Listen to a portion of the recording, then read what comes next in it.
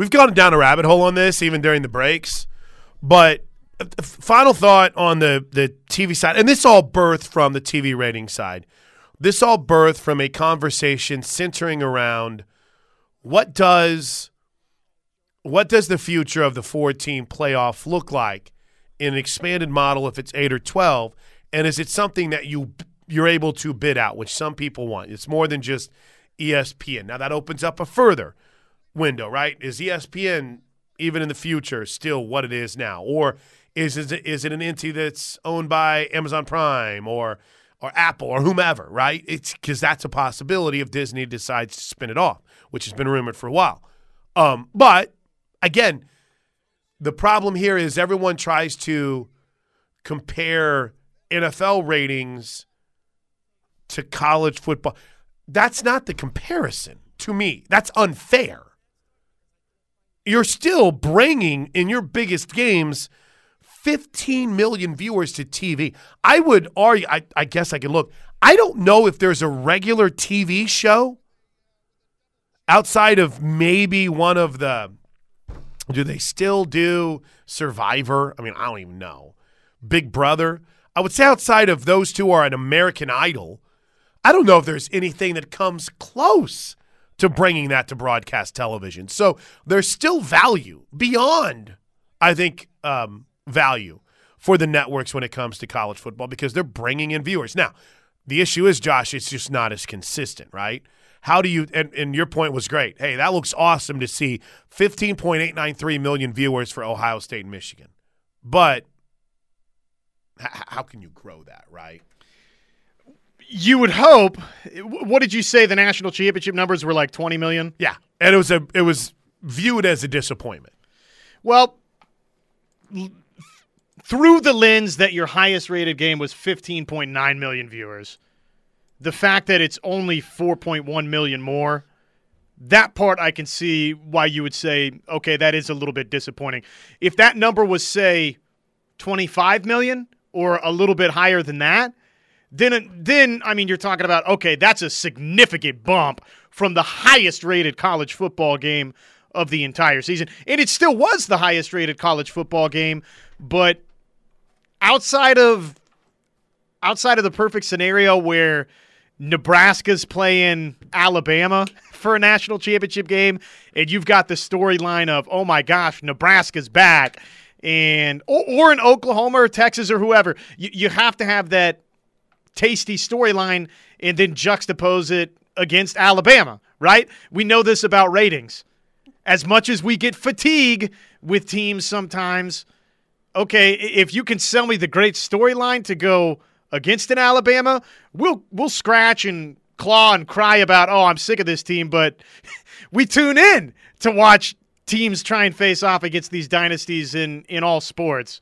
But I don't know, outside of just new blood in the perfect scenario, if it's going to get much better. Like, what could you do to improve the ratings outside of just different teams get there or more teams consistently get there?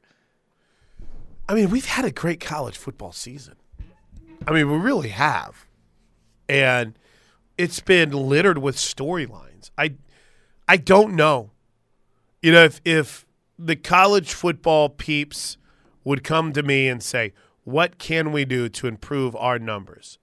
I don't know if my natural response would be expand the playoffs. I would say quit trying to reinvent the wheel. You know, and again, I know you don't necessarily agree with that, but I think sometimes they try to do things to be a little bit too cute, like the New Year's Eve thing. It's like they just put it on New Year's Day or back it up a little bit. It's just we try to be too cute with things. I don't know what that answer would be because they got me, right? I can't go to Gabe Ikard and say, Gabe, what can I do to get more people to watch the Thunder? Because it's like win more, right? Win more. But Gabe's he's watching every game anyway. I can't go to my man Rick Kamla over on SiriusXM and go, man, how do you improve the ratings of the NBA? And it's like, improve the ratings. I'm watching all the time. Sometimes there's people that are a little bit too close to the fire, right? I don't know because I'm like, I watch all the time. I don't miss anything. Here's a couple of good texts. Go ahead. On the subject from the Air Comfort Solutions text line 405-651-3439. I'm a huge college football fan, and for me, I just didn't find the SEC championship rematch compelling in the least. Fair enough. If I feel that way, then I'm sure the casual college football fan was totally unengaged. Oh, absolutely. Well, to the tune of 20-some-odd million, we're still pretty engaged. But, yes, there is a large sentiment, too, that, hey, I've seen this already. But then, okay, listen to this text. I think expanding the playoff would help. I do, too. People would have more teams to get invested in leading up to the championship.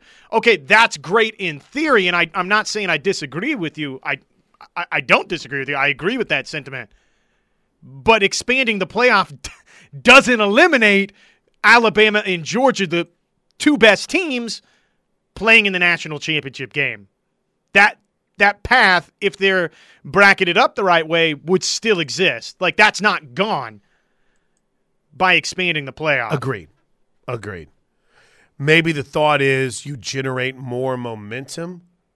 I mean, guys, let's think about it at its core. If everybody feels they get a fair shake, a fair shot, you get more teams involved, then, yeah, I don't know. Maybe the college football fan is a little bit more engaged toward the end. But it also, there's two things that don't happen. Number one, I don't think college football strikes when the iron's hot. They basically, imagine if the NFL, if Week 17 just wrapped up. Week 17 is done. And the playoffs don't start until February 1st. I mean, that's essentially what college football does. It's like, oh, man, what a win for Baylor in the Big 12 championship game. How about that Georgia-Alabama SEC title game? Wow, man, that's pretty wild stuff. And then you're almost like, okay, we're gonna take a little break here. And that's not changing. And it's not changing. Ever.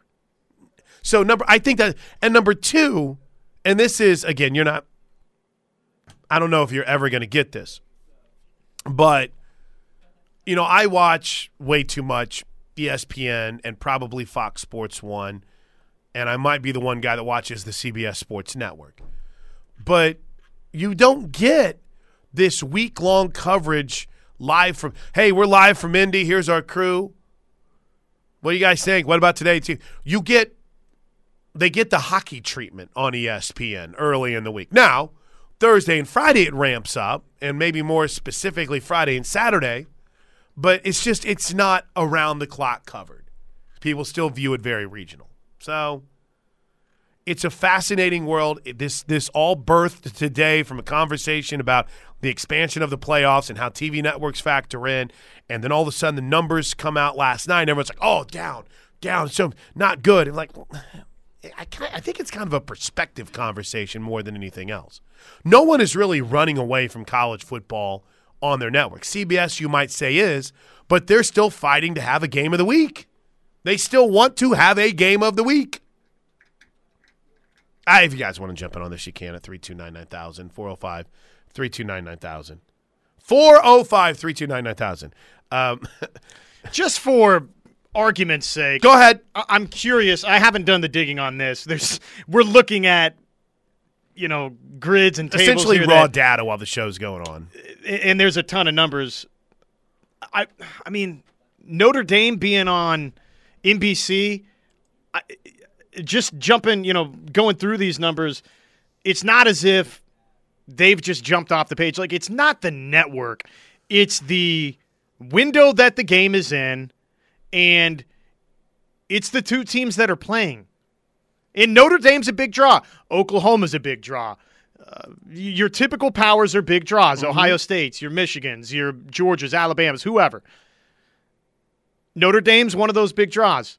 But if Notre Dame's not playing one of these likewise programs, it's not only going to rate a certain way. Notre Dame Wake Forest is not going to drive the numbers. I mean, honestly, neither is Notre Dame Cincinnati. So that's where, for me, circling around here, I don't know that, outside of just trying to get more money out of the college football playoff, all of these power brokers that be, You're not winning a ratings war based on getting more networks in the fray. You're not. It's a money battle is what it is more than anything else.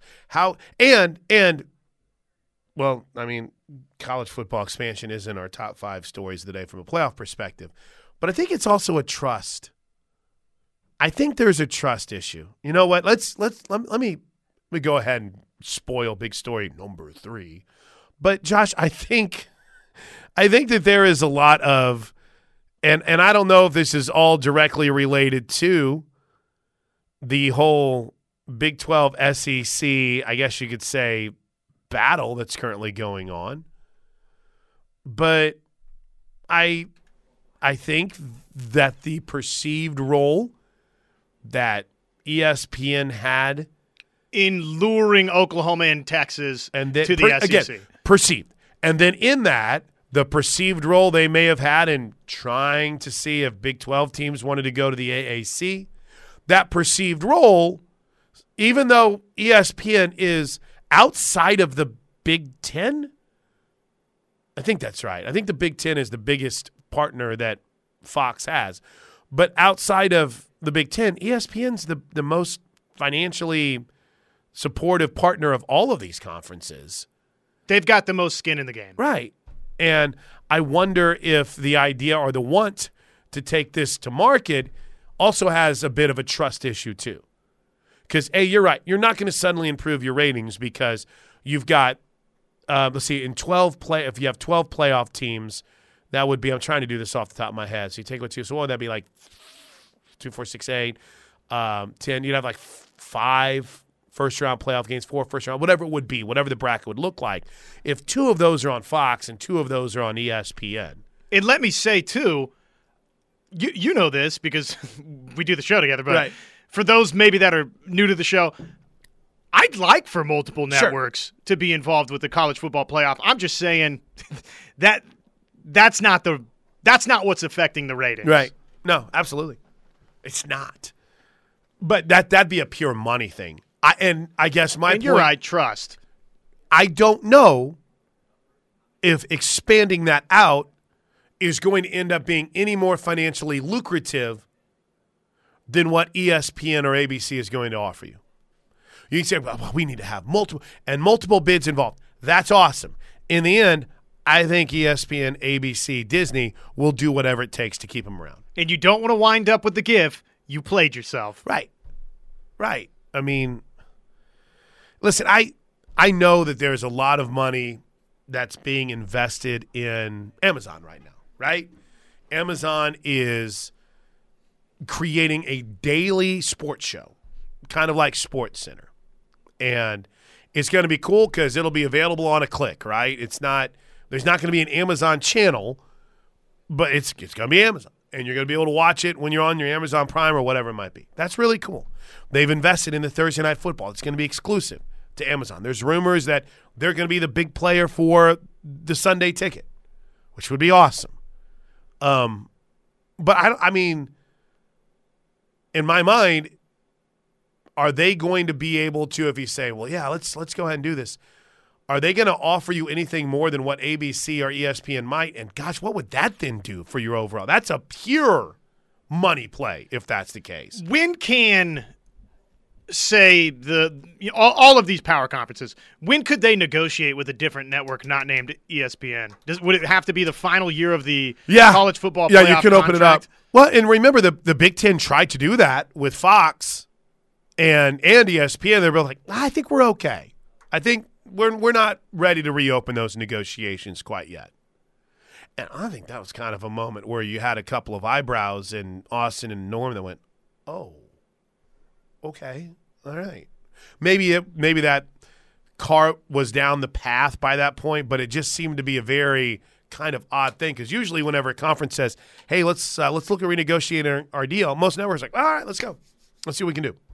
But I guess the reason I asked that is you would wonder or think that on some level, some of the powers that be have a general idea of which networks or entities might be interested in becoming a partner of the college football playoff in the future, but you just don't know what those numbers would look like unless there's legitimate negotiations taking place. All right, hey, let's do this. Let's get a break in here, Josh, and then we'll roll with the Firehouse Subs top 5 stories of the day. Now, you might say this is a lot of TV talk, gents. Where's my transfer portal talk? Well, I don't know that I don't know that any of you fans are clamoring for the transfer portal talk. I had one text that said, "Hey, I need some good news from the portal." Well, as we sit here at 10:18 a.m. on KREF, I do not have any news right now on anyone outside of the report last night that Mario Williams from On3.com was planning a trip to Austin. There's some positive transfer portal stuff happening for OU, offers and such. We'll get to those in big story number 1, which is coming up next right here on The Plank Show. Did you see the little breaking news from the NFL? Eric Weddle has signed with the Rams. He hasn't played all year long. 37-year-old safety signs with the Rams for the playoff run. Interesting. Very. I wonder if this – I would love to see this become a trend, like dudes that have been retired for a couple of years suddenly come back for the playoffs. Well, and remember, multiple teams were trying to make the run at both Drew Brees and Phillip Rivers. Larry Fitzgerald comes back to join the Cardinals for their playoff run. Oh, well, you brought in Eric Weddle.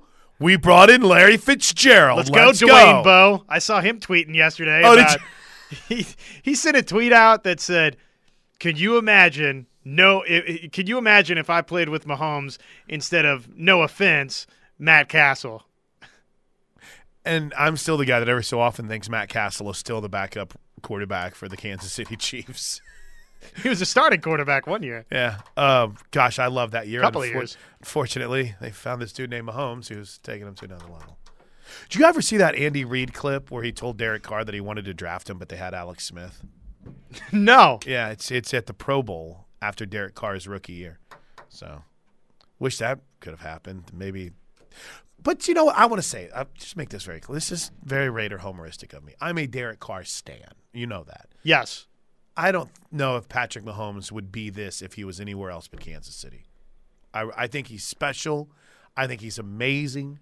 But who's to say that he doesn't go somewhere that starts him his rookie year and he has a Zach Wilson type season? And this is the perfect marriage. It happens, right? Randy Moss. Tom Brady, New England, perfect marriage, right? And then going to a place that had a killer defense last year, perfect marriage.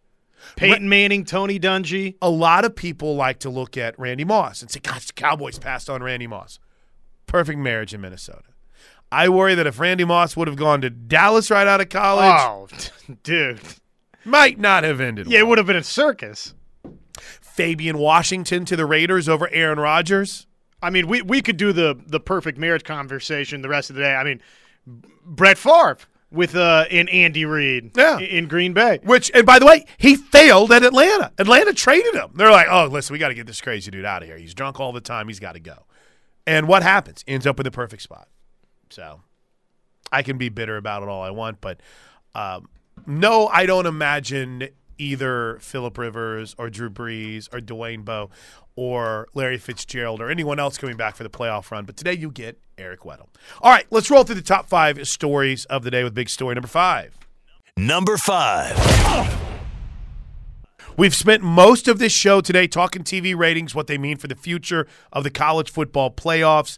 But again, the number is not – it's kind of a beauty in the eye of the beholder in my mind. The number was 22.6 million viewers across ESPN, ESPN2, and ESPNU. Did they not put this game on ABC? No. What are we doing? But that's up from there has to be something to that. You know what it is? There's like, oh yeah, I want to get more people to ESPN. I'm like, well, yes. Why don't you not show another episode of, I don't know, that 80s show? Is that new? The Goldbergs, or I saw a preview for a show last night, and I was like, I don't know any of these people in this show, and I've never heard of it. Wouldn't you love to be, and I'm sorry to veer us off track here, but okay, we're talking TV all day, baby. Wouldn't you love to just get to be a fly on the wall through some of these ABC, NBC, CBS network meetings? Like, who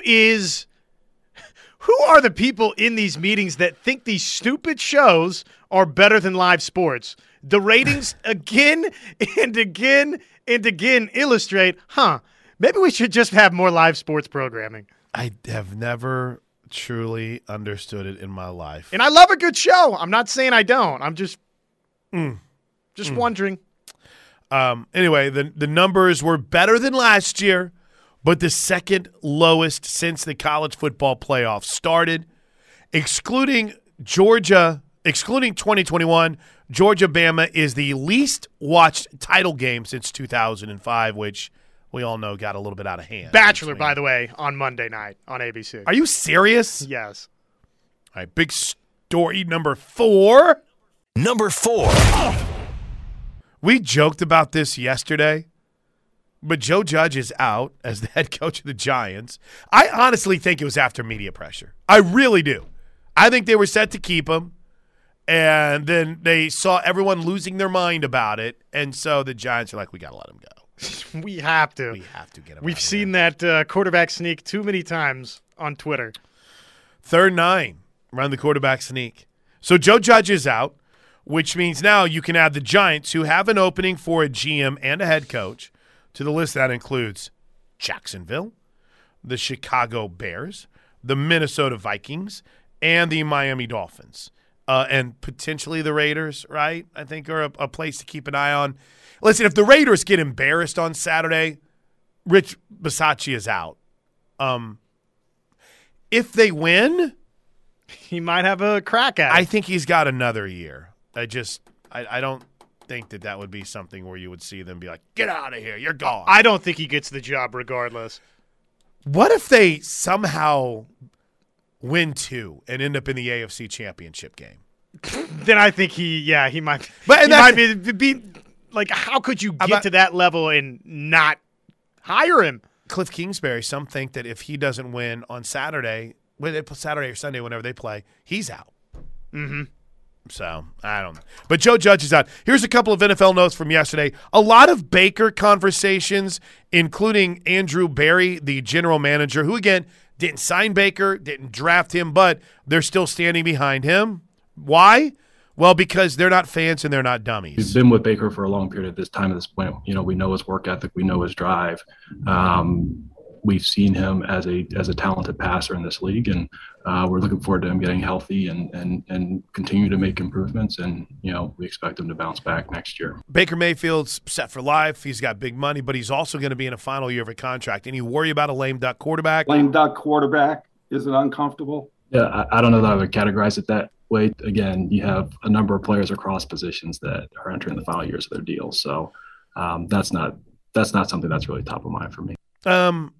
Meanwhile, Kevin Stefanski talked about his relationship with Baker. I've seen Baker play at a very high level, and I'm confident he'll get this surgery, and he's going to work real hard this offseason to bounce back. And real quick, before we get to big story number 3, I have probably watched, because the NFL Network has aired it twice, and I was watching the highlights last night, I've probably watched the second half of the Chargers-Raiders game at least 5 times since Sunday night. And I don't know if there's a better take on it than what Mike Tomlin said during his press conference yesterday. I missed the end of it. I dozed off. I knew I had a work day waiting on me, or I assumed that I had a work day. I think at one point Oakland was up by 15, and that number made you somewhat comfortable. I'm probably better off not having watched it. He fell asleep watching the game. Fantastic. Did you see the Ben Roethlisberger video where he put on a Raiders helmet? I don't know who it is. He was a country music singer, and I don't know if I've ever heard of him before, but he was FaceTiming Ben, and all of a sudden, oh, here it is. Bart Millard? Bart Millard? Is that someone I should know? I'm not familiar with that name. Singer-songwriter for Mercy Me. But he's on FaceTime with Ben Roethlisberger, and they're lining up for like the game-winning field goal. And you see Ben go, and he's got this Raiders helmet that's signed by somebody, and he puts on the Raiders helmet, and he sits there while he's talking to him on the phone watching the last play. That's funny, man. That's great. Anyway, all right, big story number 3. Number 3. So you and I have talked quite a bit about college football playoff expansion here on this very radio program today. I think there's a lot of confusion about where we are right now. Is there still an alliance? Is that something that still exists? And just how poorly did the meetings go with the College Football Playoff Management Committee? Here was the SEC Commissioner Greg Sankey from, I think, Tuesday's Paul Feinbaum show. Some interpret my remarks as frustration. Yeah, sure, that's frustration. You spend a lot of time. You want to make progress. You want to come to a conclusion. At the same time, what we as a conference have presented in this is an enormous give. And perhaps tactically, as I evaluate my own approach, we should have said we're not going to move off of 4. Not now, not ever. But that seems unwise for college football. And so that give up front was to really match the of the charge from the Board of Managers, which is to explore the possibility of a new format. That informs any frustration you may hear in my voice. Is I think we made an enormous step over here at the end, not being able to get to a completion. So in other words, Greg Sankey's mindset is, wait, hold on. We have no problem staying at 4. We're doing okay over here. Yeah, we're getting multiple teams in. We're fine. We're financially solvent. We haven't had a team miss the playoffs yet. We're good. But and I'm not trying to pat him on the back as this savior of college football, but for the good of the game, it might be better to expand.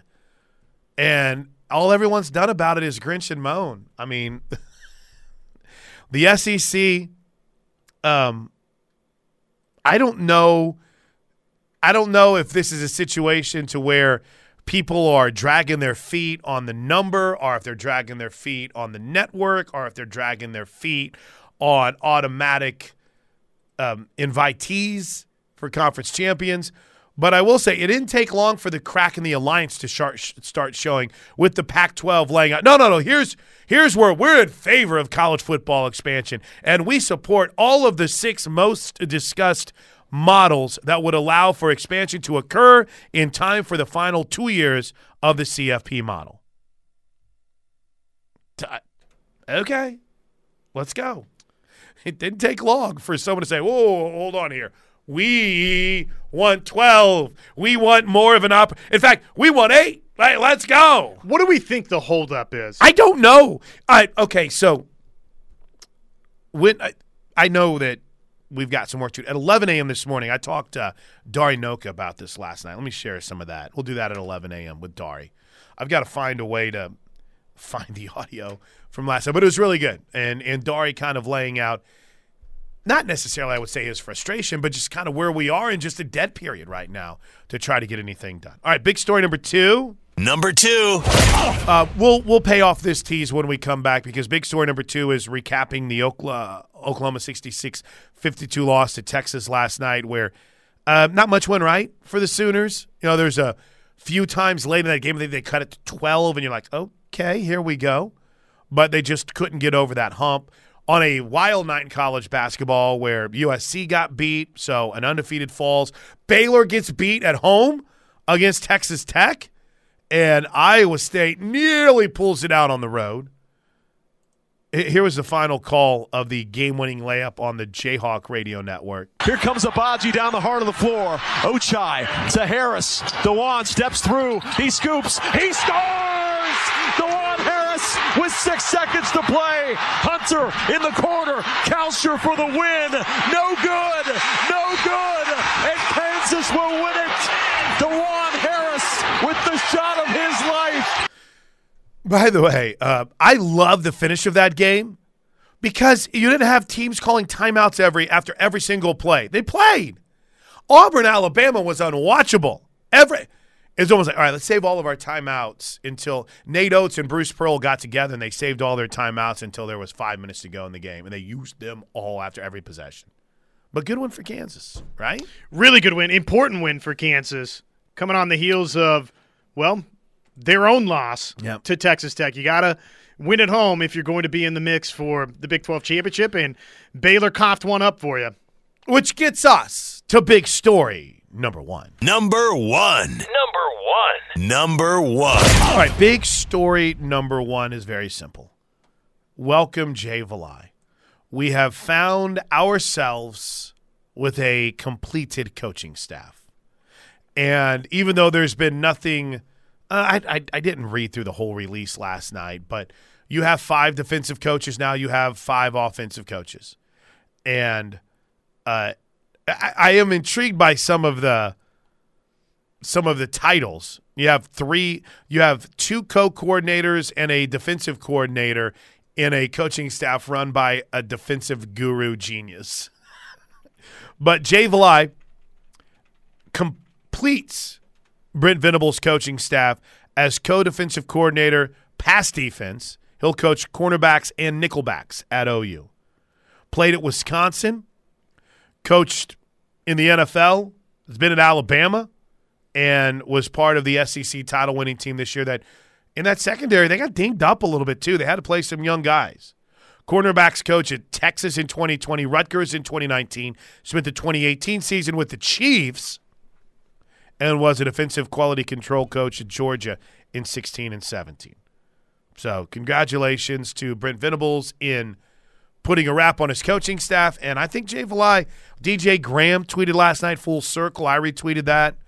I guess Valai was involved in his early recruitment whenever, Texas was all over him, and he was all over wanting to go to Texas for a while. So seems like Coach Valai had a draw to come back to this part of the country, and the coaching staff was let go at Texas. So when you talk about why is this guy jumped around so much, and only one season at Alabama young too. This will be interesting though, and he'll have to answer the questions about that. Hey, why have you not latched on at 81 plays for an extended period of time? Maybe Oklahoma can be that spot though now. I mean, and in fairness to him, I mean, he just graduated from Wisconsin in 2010, and he's a young dude. He's from a coaching perspective. So you figure graduating in 2010, so what, he's maybe 34, 35 right now? I think he's going to be a good fit. I really do. I'm excited for it. Though BFC would probably tell me that so far I felt like every coach is a good fit for Oklahoma. That's fair. But we don't have any transfer portal news outside of what happened at Bama last night, and we'll bring that to you next. Plus, right around the corner from Dari Noka and Toby's post-game interview with Porter Moser after the tough loss last night for OU. There's your top 5 stories of the day on The Plank Show. I was watching some Chubba Purdy highlights, and I'm impressed with the kid. Someone had sent us the tweet, Nanny TT. Interesting, at Nanny TT. From the pictures that Coach Venables and Coach Levy had with Purdy last night. Every highlight I watch of him, he's running for his life. So bless Florida State's offensive line's heart, but they didn't look so good last year. But kid throws a nice ball. Similar Mike Norvell. It appears, I think Mike Norvell runs a lot of the same stuff that Levy does. So there'd be some familiarity there. But I like him. And Jackson Dart is apparently at least wanting to visit this weekend. Is that right? Yeah, sounds like it. But as we sit here at 10:45, I've got nothing for you right now on Caleb Williams. Though Alabama got hit pretty hard by the portal last night. 7 players entered the portal the day after their loss, including Jaleel Billingsley, whom some had considered, Josh, to be one of the top tight end prospects. And it didn't really pan out for him. Also including it with Billingsley, who had 35 catches for 543 yards and 6 scores the last 2 seasons. Linebacker Drew Sanders, who now, was he an OU commit at one point, or did he have an offer from OU? An inside linebacker, 24 tackles, 1 sack, and 4 quarterback hurries, and 2 pass breakups. So Oklahoma's had him on their radar before, but was that a Brian Odom mindset? Is there a different type of player that BV's looking for? I don't know, but worth keeping an eye on. He was he's pretty solid. Reserve quarterback Paul Tyson, the great-grandson of Paul Bear Bryant, entered the portal, as did offensive lineman Tommy Brown, who started a game this season. Georgia had just 2 players, defensive back Amir Speed and wide receiver Jalen Johnson. So you're not immune from the portal regardless of how good your team is. Yeah. I would imagine, guys, it's tough to crack the rotation at Alabama. Were you digging on another thing there? I noticed you started scrolling like crazy. Yeah, I was just going to share with you while we're on the subject of transfer portal, guys. Mekhi Wingo, who has an offer from Oklahoma. He was part of the SEC's all-freshman team, Missouri defensive lineman. He narrowed his list of schools, and Oklahoma's still in the mix. They made the cut along with Arkansas, LSU, and one other school I can't remember. Gosh, these guys that do edits are busy enough when it comes to high school guys. Now you've got to do an edit to narrow USC down. is the school I can't You've got to remember. do an edit to narrow down a top 4 for a transfer in the portal? Is that what we're doing now? Which I guess his high school coach, Wingo's high school coach, is at LSU now with Brian Kelly. So that could be maybe a challenge in the winning the recruitment out of the transfer portal there. But that'd be a nice addition, man. Another guy out of the transfer portal up front where I think even with Jonah Laula, that's a position of need for OU. You've got Redmond. I like what you saw from Stripling. Grimes, I think, has some promise. But, man, if you can get a guy that was one of the SEC's all-freshman team members, I think that would be very, very helpful for BV and Todd Bates and Miguel Chavis straight away. I don't know what Oklahoma's interest is in Jackson Player, but if he's not coming back to Tulsa, which it kind of looks like he's not, and I know I believe Crimson hit me up that he was going to visit Baylor this weekend. Yeah. And I'd love to see Oklahoma get in on him. I think he's a player. But there's the portal news. It's not all bad news, right? It's not all bad news. Now, we can get mad about the Mario Williams visiting Texas. That don't make a lot of sense. But cha-ching. There's your cha-ching.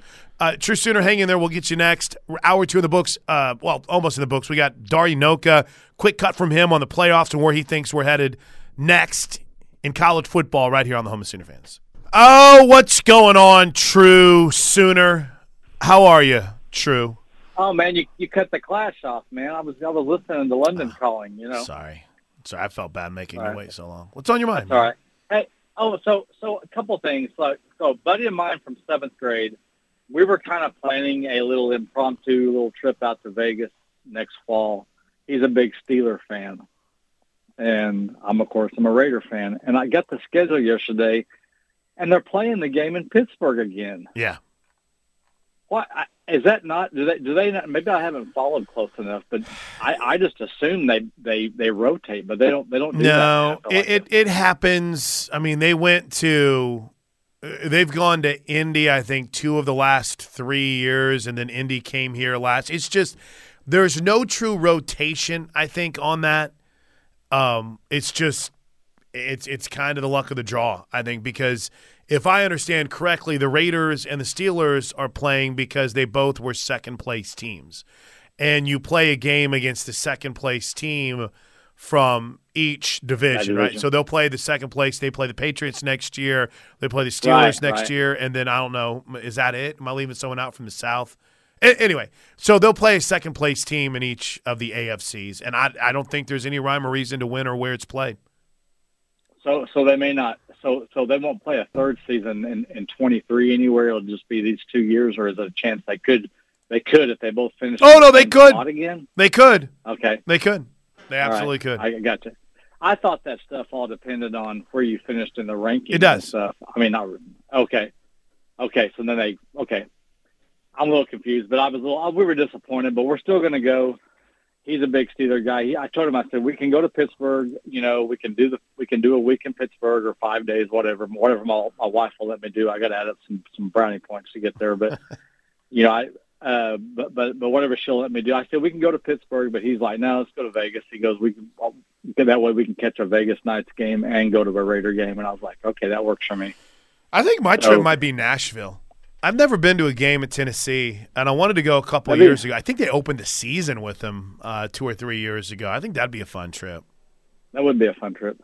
And the other thing I was going to ask you, did you see those Alabama fans bawling their eyes out the other night? Yes. Now, let me just tell you, this is partly jealousy, but I'm like, what could you guys possibly be crying about? You've won 6 national titles in 13 years, and you're crying? You're grown adults crying? Yeah. Suck it up, Buttercup. I mean, I was just like, I can't imagine. Can you imagine for a second what it would be like here if we had 6 national titles in 13 years? Yeah, people would be crying after they lost one, whenever they maybe lost it to a Big 12 opponent. I guess. I don't. Here's the thing, and I understand what you're saying. And I got to run, man. Thanks for your phone call. Okay, man. We'll see you. When we're as thirsty as we've been, right? And I'll just use that analogy. You're as thirsty as you've been for national championship. Suddenly, you win one. What do you want? You want more to drink. You want a second. It's like, damn, I want more. You don't ever reach a point to where you're like, enough. What's that gif that they use from the guy that played Darth Vader's grandson or whatever? It's like, more. More. You want more. You want more. Well, I think also I didn't see which Alabama fans he's referencing. Which one? There's a lot of them. If it's students, I think that makes sense. If it's 45, 50-year-olds crying, then, I mean, get out of here. You got an issue. All right, quick break. Plank Show. A little bit on playoff expansion and Porter Moser next.